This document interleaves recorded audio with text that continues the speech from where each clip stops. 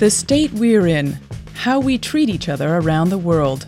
Real voices, real stories. From Radio Netherlands Worldwide. This is The State We're In. I'm Jonathan Gruber. Today's show is called Because I Had To. My first guest is originally from Iraq and is now a Christian, but he didn't grow up that way. My name is Joseph Fidel, and I belong to a clan descended from the Prophet Muhammad. Joseph is a pseudonym. It was his pen name for the book he wrote about his conversion to Christianity called The Price to Pay. But being a descendant of the Prophet in an overwhelmingly Muslim country like Iraq meant there wasn't much of a price and way more privileges. No one calls me by my first name. They call me Master or My Lord. That's how we're known in the Shia community. So, what kind of privileges come with being in a family like this? Well, the clan is actually divided into two parts. One has religious status, and the other has social status. My family has more social status. We don't have a religious title. We're actually a pretty big family of 20 children, 10 boys and 10 girls. And to give you some idea of how we're regarded, whenever we visit places in Iraq, like the South, no one would ever receive me without kissing my hands. Can we say that your family were aristocrats in a way?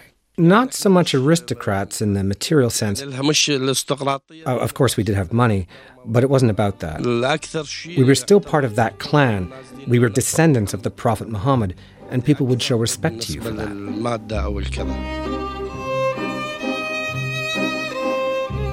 Because of his family's special status, Joseph didn't have to work a day in his life.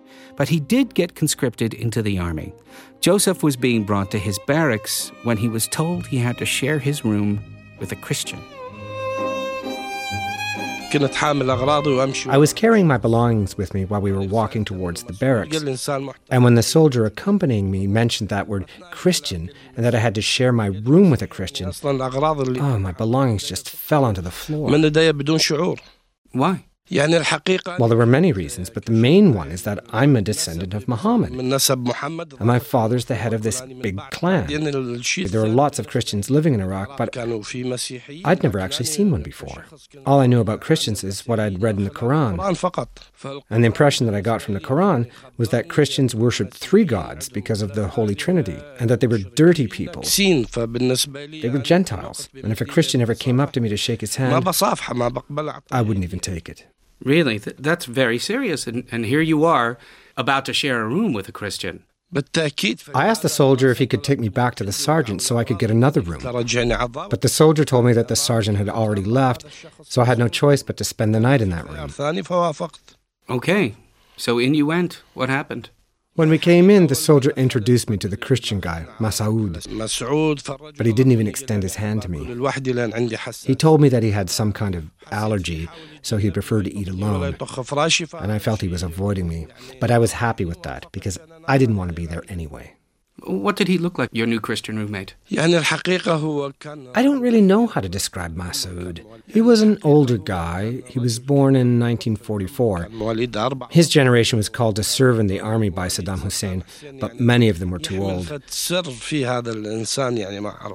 So you walk into the room, you don't want to shake his hand, he doesn't offer his hand. What happens? After that first night, I had a good feeling about Masoud.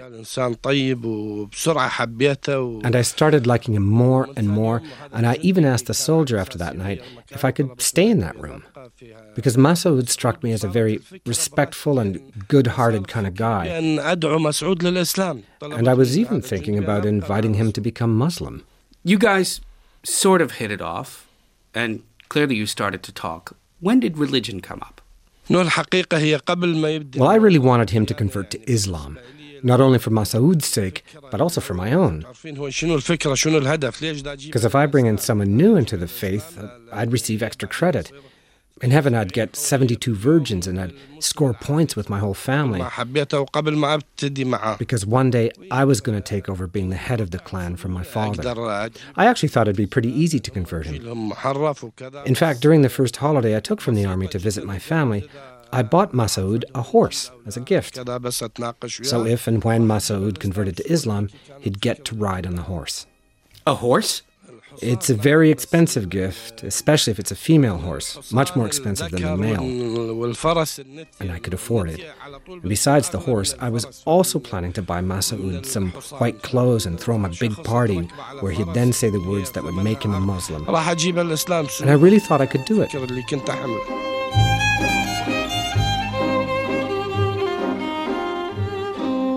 Joseph then asked Masoud for a copy of the Bible, so he could prove to him Christianity was the wrong religion.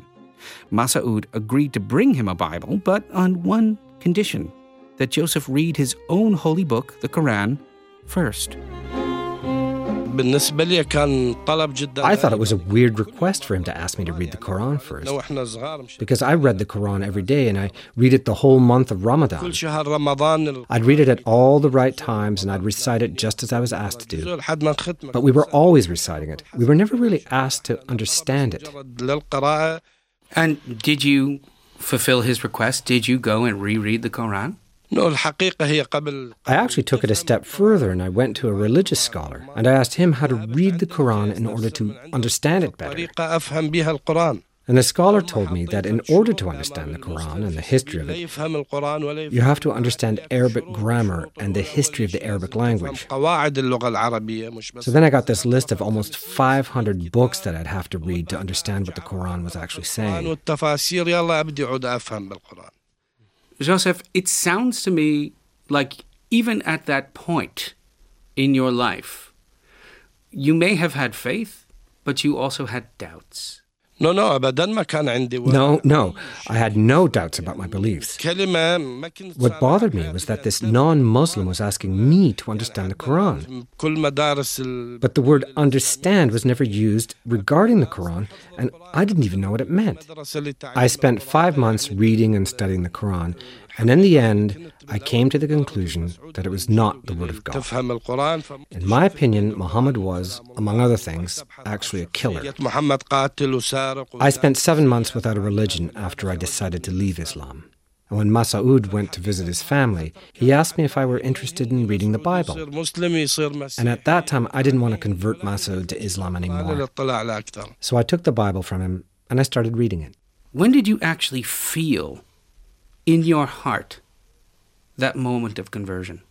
It was 1987. I'd spent months reading the Bible, and all of a sudden I felt really happy, and I wanted to tell everyone. I was really excited about this. It was like I discovered this huge treasure. I felt like telling everyone, but Masoud told me, don't do that, because they'll kill you. And Jesus wants you alive, not dead. Joseph started looking for a priest who would convert him to Christianity, but that was difficult and very dangerous. In the meantime, Joseph got married to a devout Muslim woman. He still wasn't open about his newfound faith, but then their son was born on December the 25th. I thought it was a good thing directly from God that my son was born on the 25th of December, because it actually made me more attached to my wife and to my son. So I asked my Christian friends to pray for my wife, and she started getting suspicious because I was starting to leave on Sundays all the time. And at some point she was asking so many questions that I had to confess to her that I was going to church. She actually thought you were having an affair, didn't she? Of course, that's what any Arab woman would think. When you confessed to your wife that you weren't having an affair, how did she react to that? After I told her, she left the house. So I ran away immediately because I thought she was going to tell her family that I'd become Christian, and then they'd come after me. After 3 days, I realized no one was coming after me. So I called her up to ask her if she had told anyone in her family. She said she hadn't, so I asked her to come home again, and she did. I just want to stress that I did not push my wife to become Christian. She decided to become Christian for herself, not for me. So now we went looking for a priest who could baptize us, and we finally found one, and he started counseling us. Sometimes we'd go to church twice a week before we got baptized. But when did your family find out that you had converted to Christianity, and what happened? My side of the family would travel every Thursday to the Shia city Karbala in the south of Iraq. But we reached a point where we weren't going with them anymore. I just wasn't interested. And then one day, I was asked to come and meet with my brothers at my house. And when I arrived, they were all standing there with pistols in their hands. And then they put their pistols to my head, and they handcuffed me, and they took me to see our father.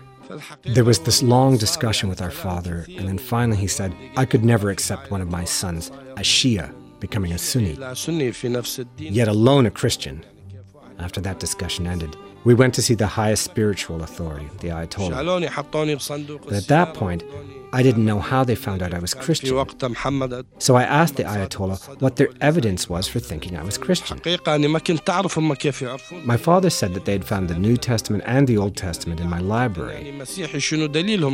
So I said, well, that's not evidence of anything, because I also have poetry and medical books in my library, but they don't make me a poet or a doctor. Then my father said, but we have other evidence, because we asked your 4-year-old son where you go every Sunday, because you disappear every Sunday, and your son made the sign of the cross. Well, there's no way a 4-year-old boy from a conservative Muslim family would ever know what that sign was. Uh-oh.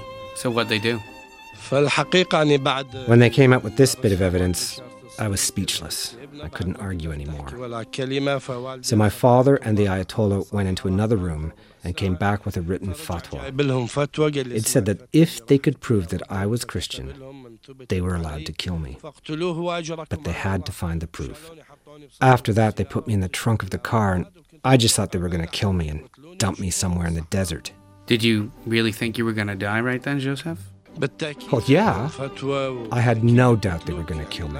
They had the fatwa, and they were doing everything by the book. There was no doubt in my mind that they'd just kill me.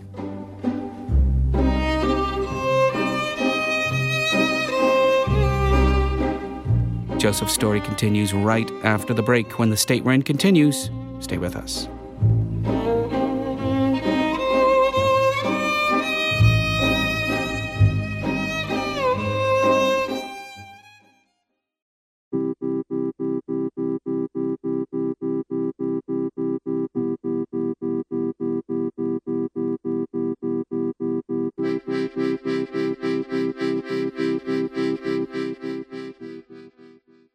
This is The State We're In. I'm Jonathan Gruber. Today's show, Because I Had to.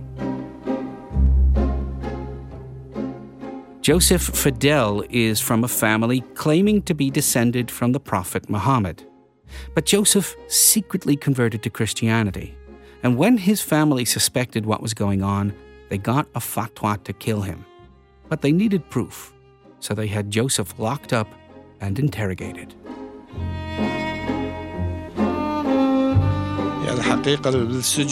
I spent a total of 16 months in prison. The first 3 months I was tortured, not every day, sometimes every 2 or 3 days. And the questions were always the same. Who are the Christians who helped you? Which priest and which church? They wanted names. I don't consider myself to be a hero or a particularly courageous person, but with the help of the Lord, I was able to survive. I knew that this was part of becoming Christian.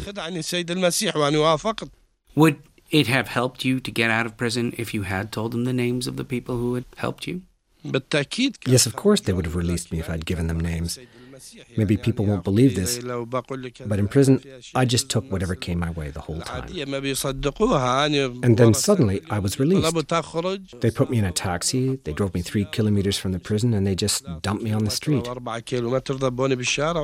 And I'd had no communication whatsoever with my family during the whole time. And when I was in prison, my second child, our daughter, was born. So I really wanted to see how my family was doing now. So what was it like to come home? How did your whole family react? The way they received me was totally the opposite from what I was expecting. There was music, there was shooting in the air, there were festivities, and the sheep were slaughtered.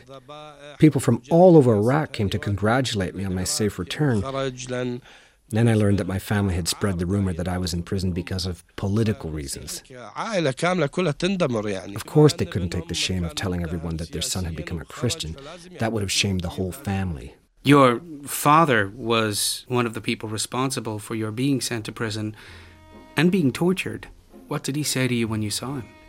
The moment my father saw me, he hugged and kissed me. But there was no conversation between us. From that moment on, both my father and I avoided any discussion with each other. Our relationship was over.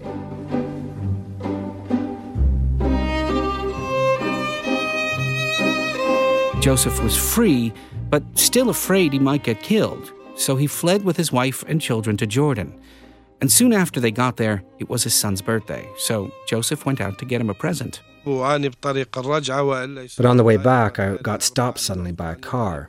And 4 of my brothers and my uncle were in the car, and they said to me, "We're in a strange country here, and we don't want strangers getting involved, no police or anything. And we'd just like to talk to you. So can you get in the car?"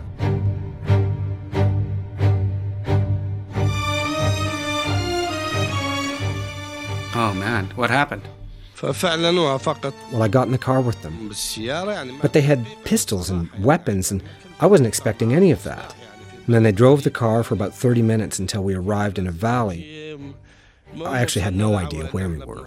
Then they said that my father told them to have me brought back, dead or alive. And then the tone of the conversation changed, and my uncle started threatening me. What did he say? My uncle said there's a fatwa to kill you, and we could very easily kill you, and we'd just leave your body here. My brothers pointed out that my wife would have no way to keep herself going in a strange country with me dead. She'd have to come back to Iraq. So I said, "Look, if you want to kill me, just kill me." And then my uncle pointed a gun at me. And then he said something that was really surprising for me to hear from a Muslim. It was like something a Christian would say. He said, "He whom the Messiah has touched can never turn back."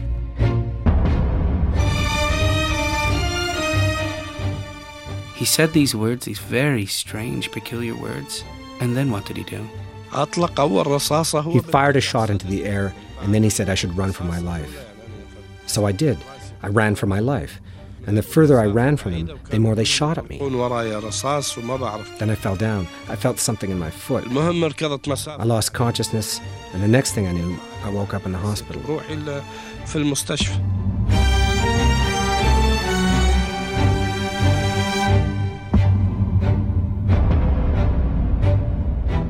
So now Joseph had to flee Jordan as well. And in 2001, he and his family got a visa to France, where he lives today. So I asked him the question you might be wondering. Does he feel safe there? Yes, at the beginning I felt very safe in France. I even started to press the gospel in Muslim areas. But after my book came out, I started getting threats, death threats. So now for the second time I had to leave home. I also had to make sure that there were no pictures of myself on the internet and to keep my address secret. Are you still in touch with your family back in Iraq? Yes. After 2 years and 4 months, I found the telephone number of one of my brothers, and I phoned him and I learned that my father had passed away. Now we have contact every 3 or 4 months. What's it like to talk with the people who chased you down and threatened you and allowed you to go into jail and be tortured and shot at you and almost killed you? What's that like? It was very, very difficult in the beginning. But the most difficult thing is to do what Jesus asks us to do, and that's to forgive. Do you think you can ever go home? Well, my dream is to go back one day. I actually feel my place is to be in Iraq right now, and also to spread the gospel in Iraq. But there's nothing that could protect me there. The law and the situation on the ground, it's all very dangerous. But deep inside, I feel like I should be there. But can you? Will your family let you go back? Have they forgiven you?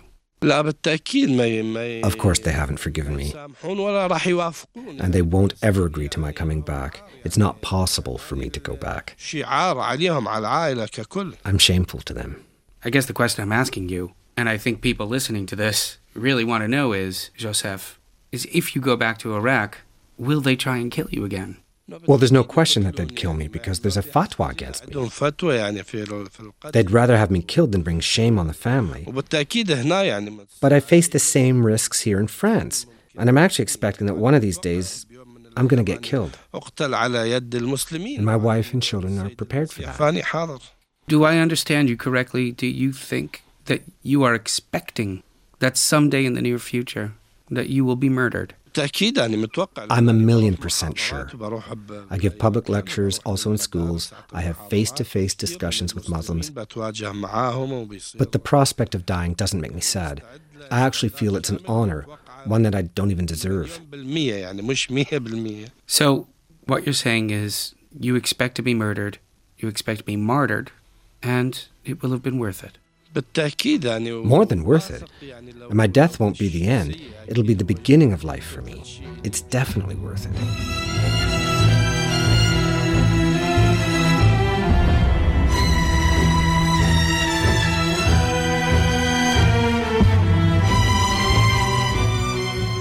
I spoke with Joseph Fidel, which is his pen name from France.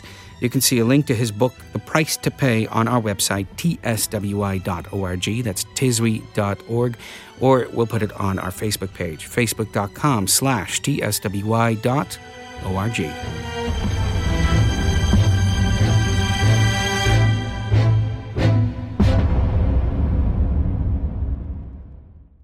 You're listening to The State We're In. I'm Jonathan Gruber, and we've called today's show Because I Had To. And that's exactly what a man in Beijing said to authorities after he got caught defrauding the healthcare system. Liao Dan made national headlines in China for cheating the system for 4 years. He wanted to save the life of his wife, Du Jinling. Here's their story.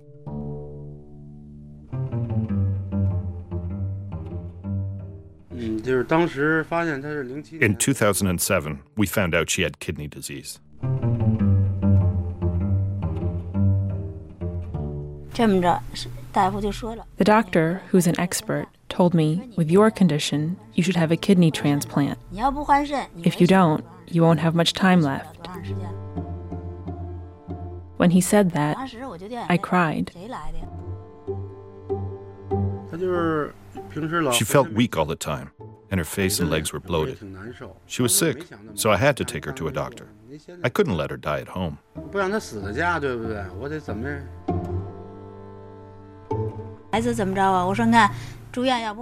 I suggested that I shouldn't go to the hospital because the doctors told me that without a kidney transplant, I wouldn't live very long anyhow. So a hospital stay would just be a waste of money. But my husband said, no, let's treat the illness for a while, and then we'll see. I didn't think twice about it. I just wanted to make her better. She spent less than 20 days in the hospital, but that already cost more than 2,000 euros. And when she came out, she still had to keep having dialysis.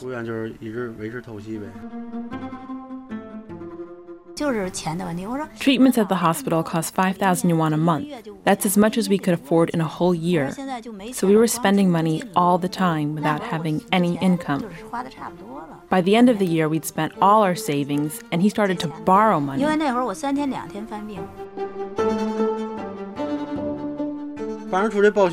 With the reimbursement system here, it doesn't matter if the hospital costs are 10,000 or 100,000 or 1,000,000 yuan.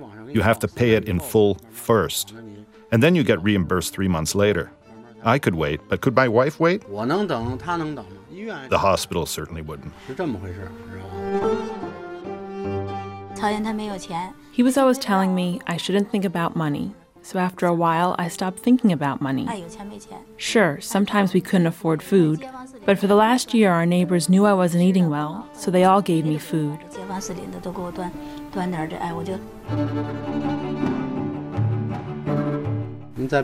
If I hadn't gotten the fake stamp made, I would have had to borrow the money. But it would have never been enough, and she would have died.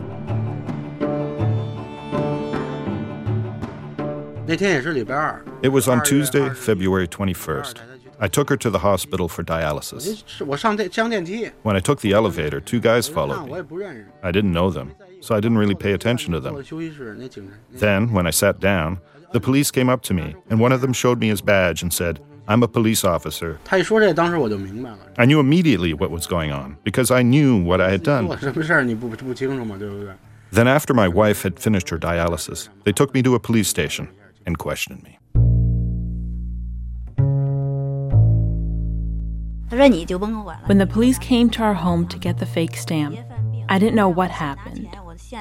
I didn't dare ask, but I was thinking, did he rob someone? Did he steal something? No. When they came to get the stamp and saw how we were living, they said, with her condition, what else could you do?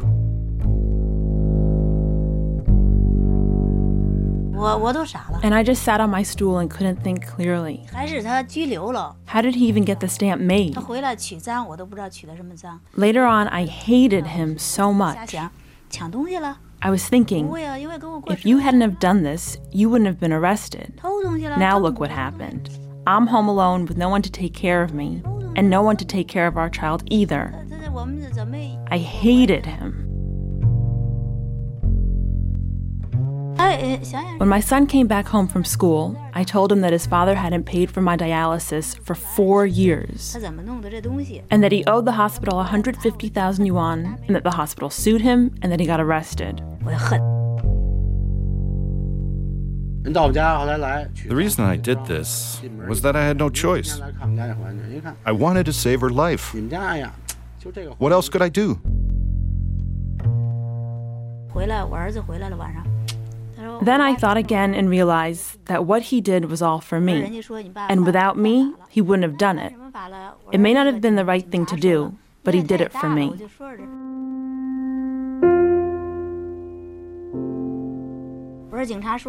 The blood vessels on my arm are all collapsed, so I don't have any strength. I could cook simple foods, but I mostly depend on my husband. Like sewing. I can do that, but I can't be too tired. I need him for everything.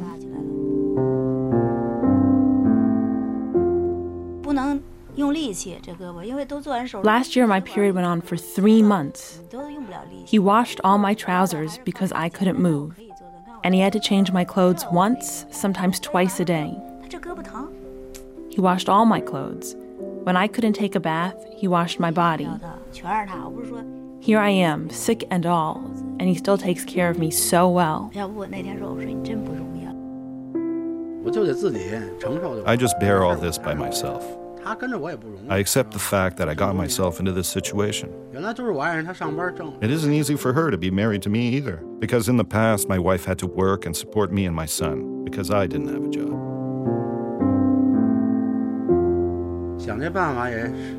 I did wrong, and I should apologize to the hospital, and I admit that I did wrong. But whether the hospital itself or the healthcare system has made mistakes or committed wrongs too, well, you can judge that for yourself. I don't know what will happen when the legal judgment finally comes down. The hospital has already been repaid by a businessman named Mr. Chen. He said he donated the money, not because he wanted to encourage me to do something like this again, but because he hoped the court might be lenient with my sentence. I joked about this with him. He said, if they put me away and we don't see each other again in this life, the first thing you should do is take care of our son. I said, don't worry, you just go. And then he said, in my next life, I'll never marry you because you made so much trouble for me. I replied, I wasn't sick when I married you. I got the disease in your home, so don't say that. You've treated me so well, I'll make sure I find you in the next life. If I ever had to do it over, what would I do? Well, if the problem were the same, and my wife had this disease, I would do exactly the same thing.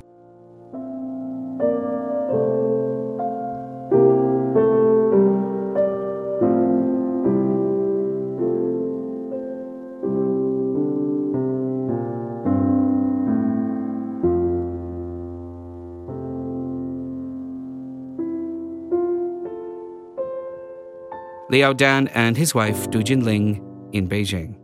Liao is still awaiting his sentence. You can see a picture of them on our website, tswi.org, tiswi.org, and you can leave a comment there on anything you've heard in the show, or on our Facebook page, facebook.com/tswi.org.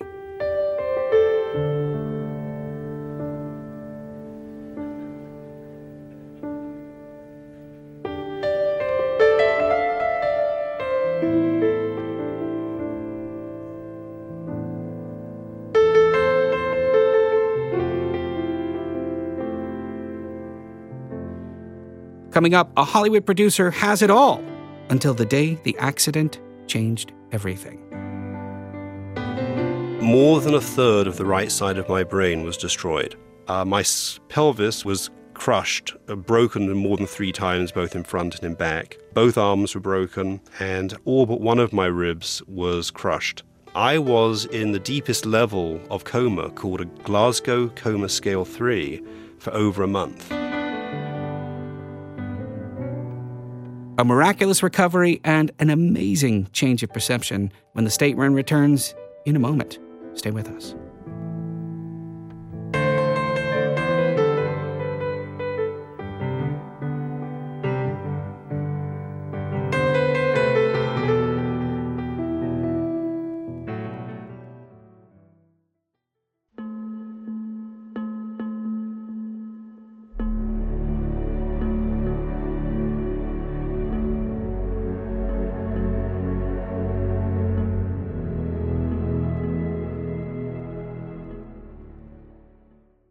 This is The State We're In. I'm Jonathan Gruber. Today's show, Because I Had to. In the 1980s, life for me really could not have been better. This is Simon Lewis, who'd left home in England to make it big in Hollywood. I came to America, obviously from England for my accent, with a law degree from Cambridge University in England and a dream of making movies in Hollywood. And in fact, that's where I started in the 80s in Los Angeles, working for TV producers.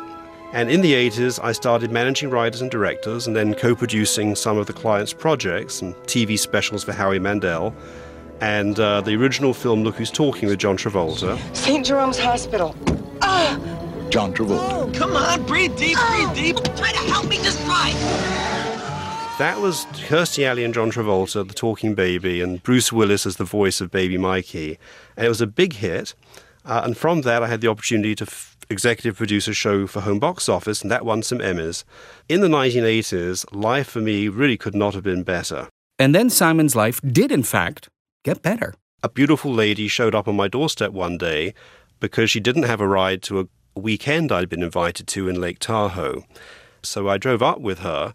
We had the weekend, and by the end of the weekend, driving back down to Los Angeles, it occurred to me that she'd never mentioned having a boyfriend. And I invited her out. And a year later, we got married. It was truly a perfect marriage. My wife worked as a promotional person at the Los Angeles Music Center, so she was very involved with the arts. And of course, I was involved with the arts as a film and television producer. And we just were perfect. In retrospect, I had no idea of the effect that the two of us were having on our circle of friends because we were sort of the perfect couple. But then, one night in 1994, Simon and his wife went out for dinner. We were heading along a main artery of Los Angeles that goes all across town called Beverly Boulevard.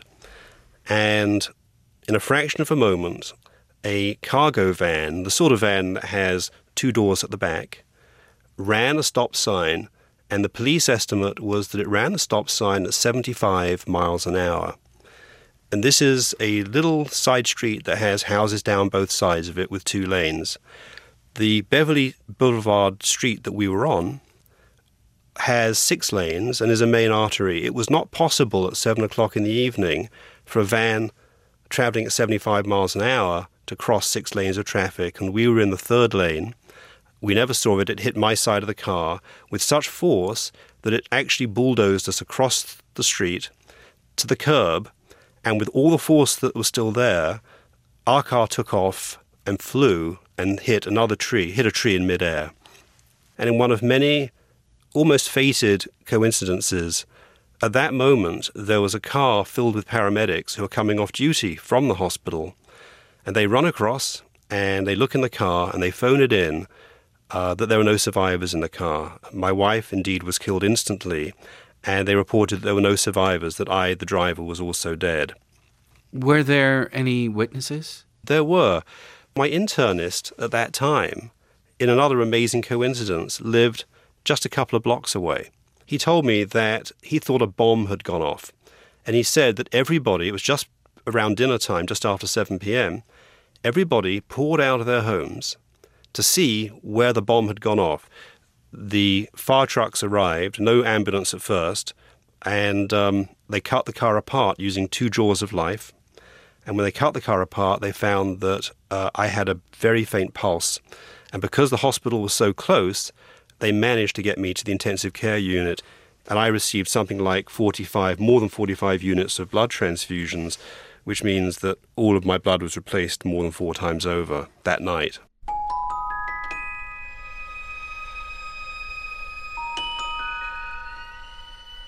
Simon was rushed to hospital, but his prognosis was grim.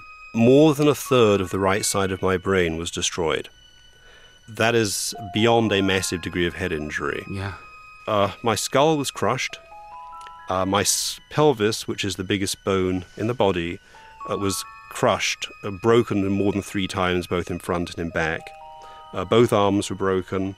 My collarbone and all but one of my ribs was crushed, and my chest was unstable. So I was placed on full life support.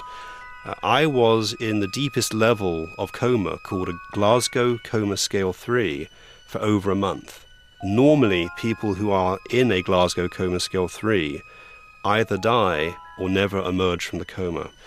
Comas are measured on a scale from a low of 3 up to 15, and as you climb up what I call the slope of consciousness towards 15, those are the comas that you may have read about, where people have recollections of their coma, where they hear people talking in the room and they can't communicate with them.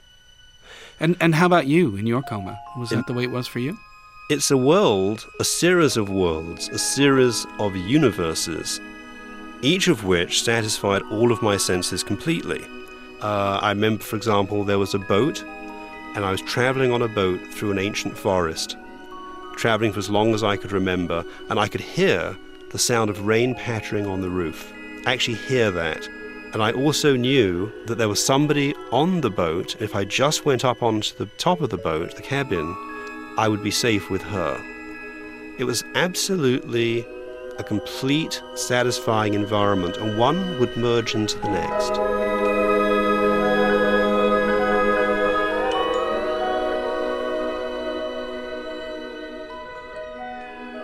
You talk about the slope of consciousness, getting closer and closer to waking up. What was it like when you actually did pull out of that coma? Imagine what it would be like, Jonathan, to close your eyes and then open them for the first time that you've ever opened your eyes. That only happens when you're a baby, and nobody ever remembers what that's like. But when I opened my eyes, it was truly for the first time.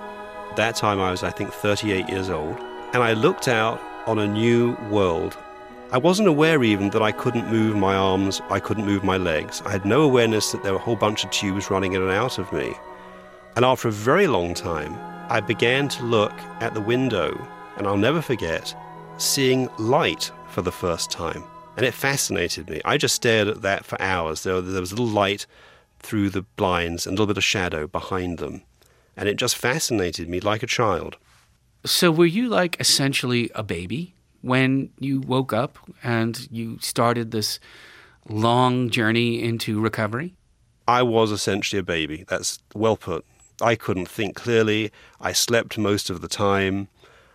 There's something called initiation, which is the term that's used for what you do, Jonathan, when you wake up in the morning and think, I think I'm going to go to a restaurant and get some lunch. I didn't have any. I would be quite comfortable sitting by a window, looking out down into the street, looking at the light. Light is still so fascinating to me. I could look at light for ages. So that's very much, isn't it, like a baby. And what was this movie you were famous for again? Simon can laugh now, but as his brain was recovering, he came to the realization that his body was broken and his wife was dead. And then after his recovery was complete, he discovered that he had changed completely. I see the world in a literally different way. There's two aspects to that. One is blind sight. When I look at things, if I look directly at something, I see almost as if I'm seeing a memory of something rather than the thing itself, because probably subconscious parts of my brain are being tapped for vision purposes. So are you saying that you see a pen in front of you and that pen is not necessarily something tangible? Correct. And the other aspect is I live in flat time, which is that the past, the present, and the future, for me, have no real separation. So as I don't necessarily feel like I'm really here, I have to be very careful when I'm driving. It was a big voyage of itself to be able to drive again. I have to be very careful to know that the objects I'm seeing are real, that the car I'm sitting in is real. Well, when you look back on your life and the kind of person who you were before the accident, what do you think of that person now? You know, that's such a very interesting question. Because what you just did, which is because you don't live in flat time, was you inserted a separation by looking back to the person you used to be. And remember that for me in flat time, right now I feel as if I'm in the same moment as when I came out of my coma, and I feel like I'm in the same moment as I was when I was 15 years old directing my first film on 8mm film. And the difficulty is that I am so different. I mean, I struggle with the fact my vision is a real struggle. My living in flat time, the effort it takes to try to maintain a kind of a schedule. So people don't see the changes because they can see that you're upright, you're able to walk. In my case, it's because of a state-of-the-art neurostimulation device that connects my ankle with my brain, essentially. But they don't see that. We walk on a canopy of flowers above hell. What do you mean by that?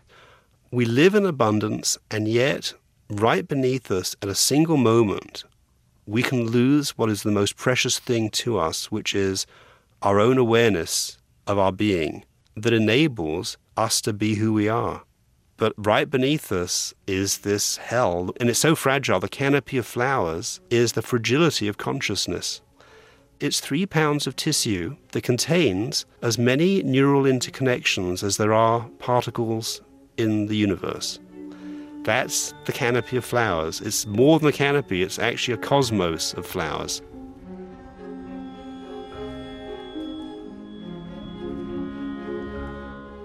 Would you ever like to see your own life story turned into a film? And if yes, what would the opening scene be? I once went to Lookout Point at Yosemite, which is that wonderful canyon in Northern California, beautiful waterfall and so forth. And at Lookout Point, you can stare straight down, 2,000 feet, straight down to the valley floor. So if you can imagine this scene, I'm standing behind this little thing, looking over the edge, down into an abyss. And about 4 feet from the top, there's a little ledge about 3 or 4 inches wide. And as I'm looking, a mouse scurries out. And I look at this mouse. It's there because even though it's on the edge of an abyss, the wind has blown some seeds there, there's some soil there, there's these little shoots growing, and the mouse clearly has burrowed down from the ground level, down, and has its burrow down there, and it's going out to get its food. And I thought it'd be very interesting to start a film with the mouse's point of view, following the mouse out onto this edge of the canyon, and the mouse doesn't fall off into the abyss, but maybe the camera plunges down, and that's where it takes us into the moment before the 75-mile-an-hour hit and run, which again would be the canopy of flowers over hell, because the mouse could just take one wrong step and drop straight over the edge. I see the resolve from the beautiful scene into the boom of the crowd. Oh, man.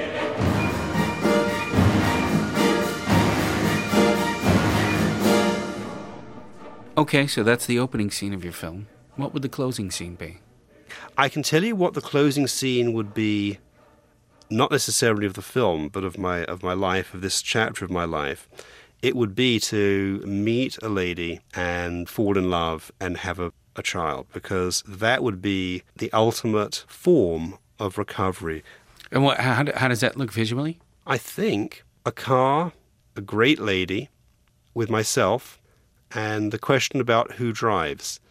And I sort of like films that end with perhaps a slightly open question, and the car drives off along Pacific Coast Highway, and the audience never knows whether the new special love in my life is driving, insisted that she drive, or whether she trusted me to drive, even though I'm substantially unsighted. And then, Jonathan, the credits would roll.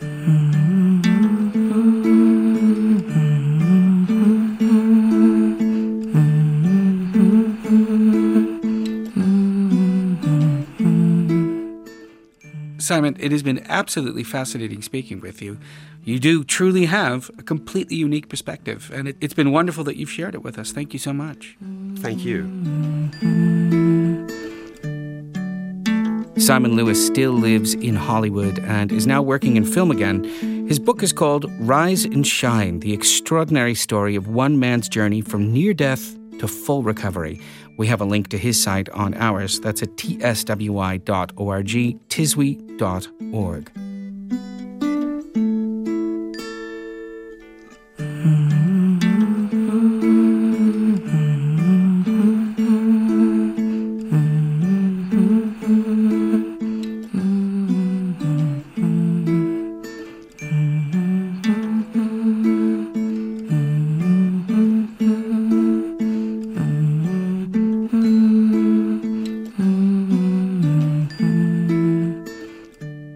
Next week's The State We're In may well be our very last show, at least for the foreseeable future. So we're bringing together the people who make the show, and we'll play samples from our favorite pieces and tell you why they're our favorites. And I have to admit, it's going to be pretty bittersweet. But I should also mention that your messages of support and appreciation, literally hundreds of messages on our Facebook and web pages, have been overwhelming and completely uplifting. Thank you so much for them. Let me just read a few of them for you now. This one comes from Richard Merrill in the United States, and it's pretty typical of the responses we've had. He writes, "The termination of TSWI is extremely sad and bewildering news. The show is of such inspiring integrity, quality, and relevance, with stories of human courage, compassion, and humor that in turn inspire courage and hope in us, the listeners. Stories that penetrate and cross all imaginable borders, national, ethnic, and ideological. Shame on you, Radio Netherlands, for not appreciating what gold you had." That's some good writing. Now, a listener named Rishi in India had this to say, "I really like to listen to and know about the stories and incidents and the lives of different people around the world. Without TSWI, I don't think I would have ever come to care about them. I even picked up quite a few ideas that would help me while I talk to new people and strangers." And finally, a listener going by the name of Zan in Australia said, "Your interviews are always compelling listening, but even more so, they are so very human. Through the dross of misery peddled daily through mainstream media, TSWI has shone with its optimistic soul. I hope the miracle comes and you are there on my radio come November." Well, Zan, and everyone else who's contacted us, we're working on that miracle, but, we'll see what happens. In the meantime, that is it for right now. So what's the state we're in this week?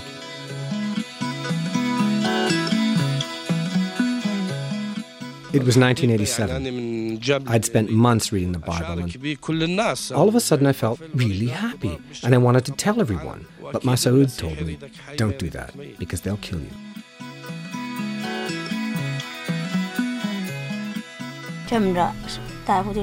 The doctor, who's an expert, told me, with your condition, you should have a kidney transplant. If you don't, you won't have much time left. When he said that, I cried.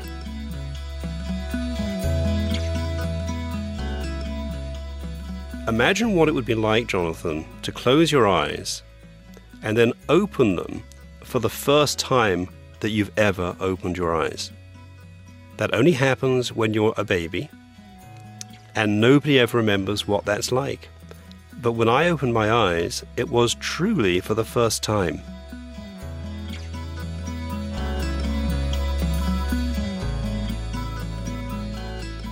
The State We're In is produced by Mignon Aylan and Deanna Steenbergen. Greg Kelly is our editor, Sid Fordham is our webmaster, and I'm Jonathan Gruber. See you next week for possibly the last edition of The State We're In.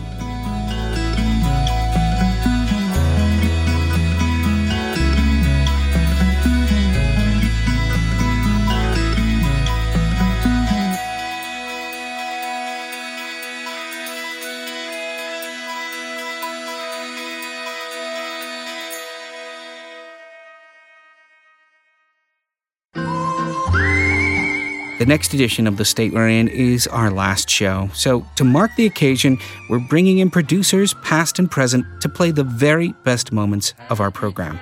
It's going to be riveting and sad and wonderful and really, really memorable, I think. So join us in 1 week's time for the last edition of The State We're In. Happy